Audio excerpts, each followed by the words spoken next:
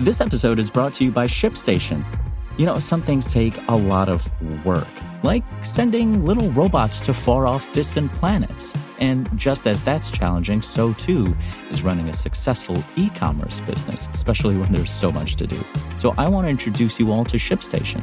Now, I love using ShipStation because of its easy-to-use dashboard, which makes managing orders and printing labels a breeze and super smooth. Oh, and the customer service is just out of this world. It's exactly what you need to help grow your business. Sign up for your free 60-day trial at shipstation.com/technews. That's shipstation.com/technews. This is Engadget. Here's what's happening in the world of technology.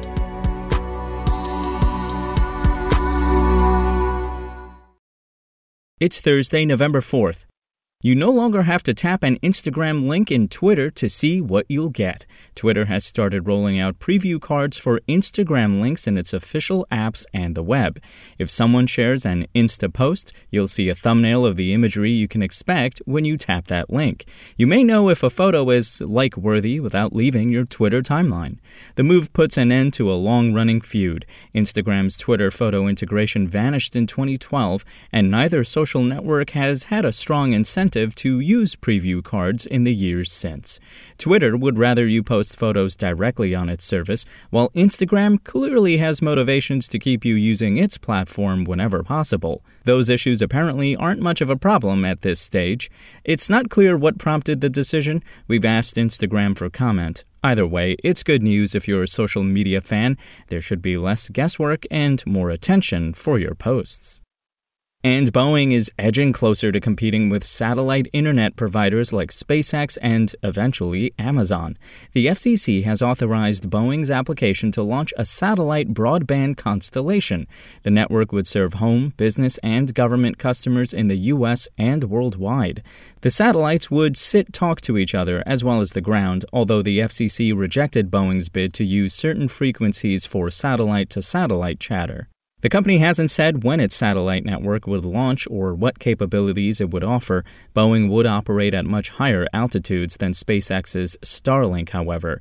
The majority of the constellation, 132 low Earth orbit satellites, would fly at an altitude of 656 miles. A batch of 15 non-geostationary orbit satellites, meanwhile, would operate between 17,000 and 27,500 miles. Starlink operates at altitudes between 215 and 350 miles. That might increase lag, although real-world performance might vary.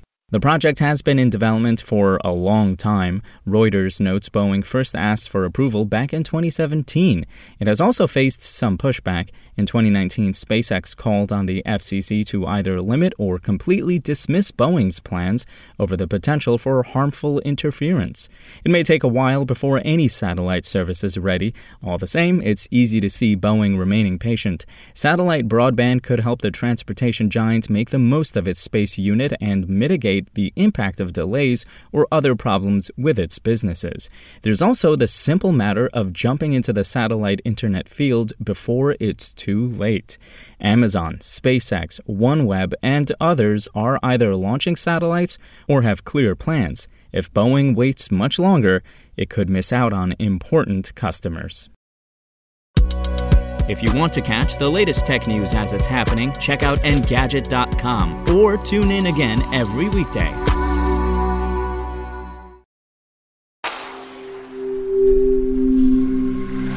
SpokenLayer.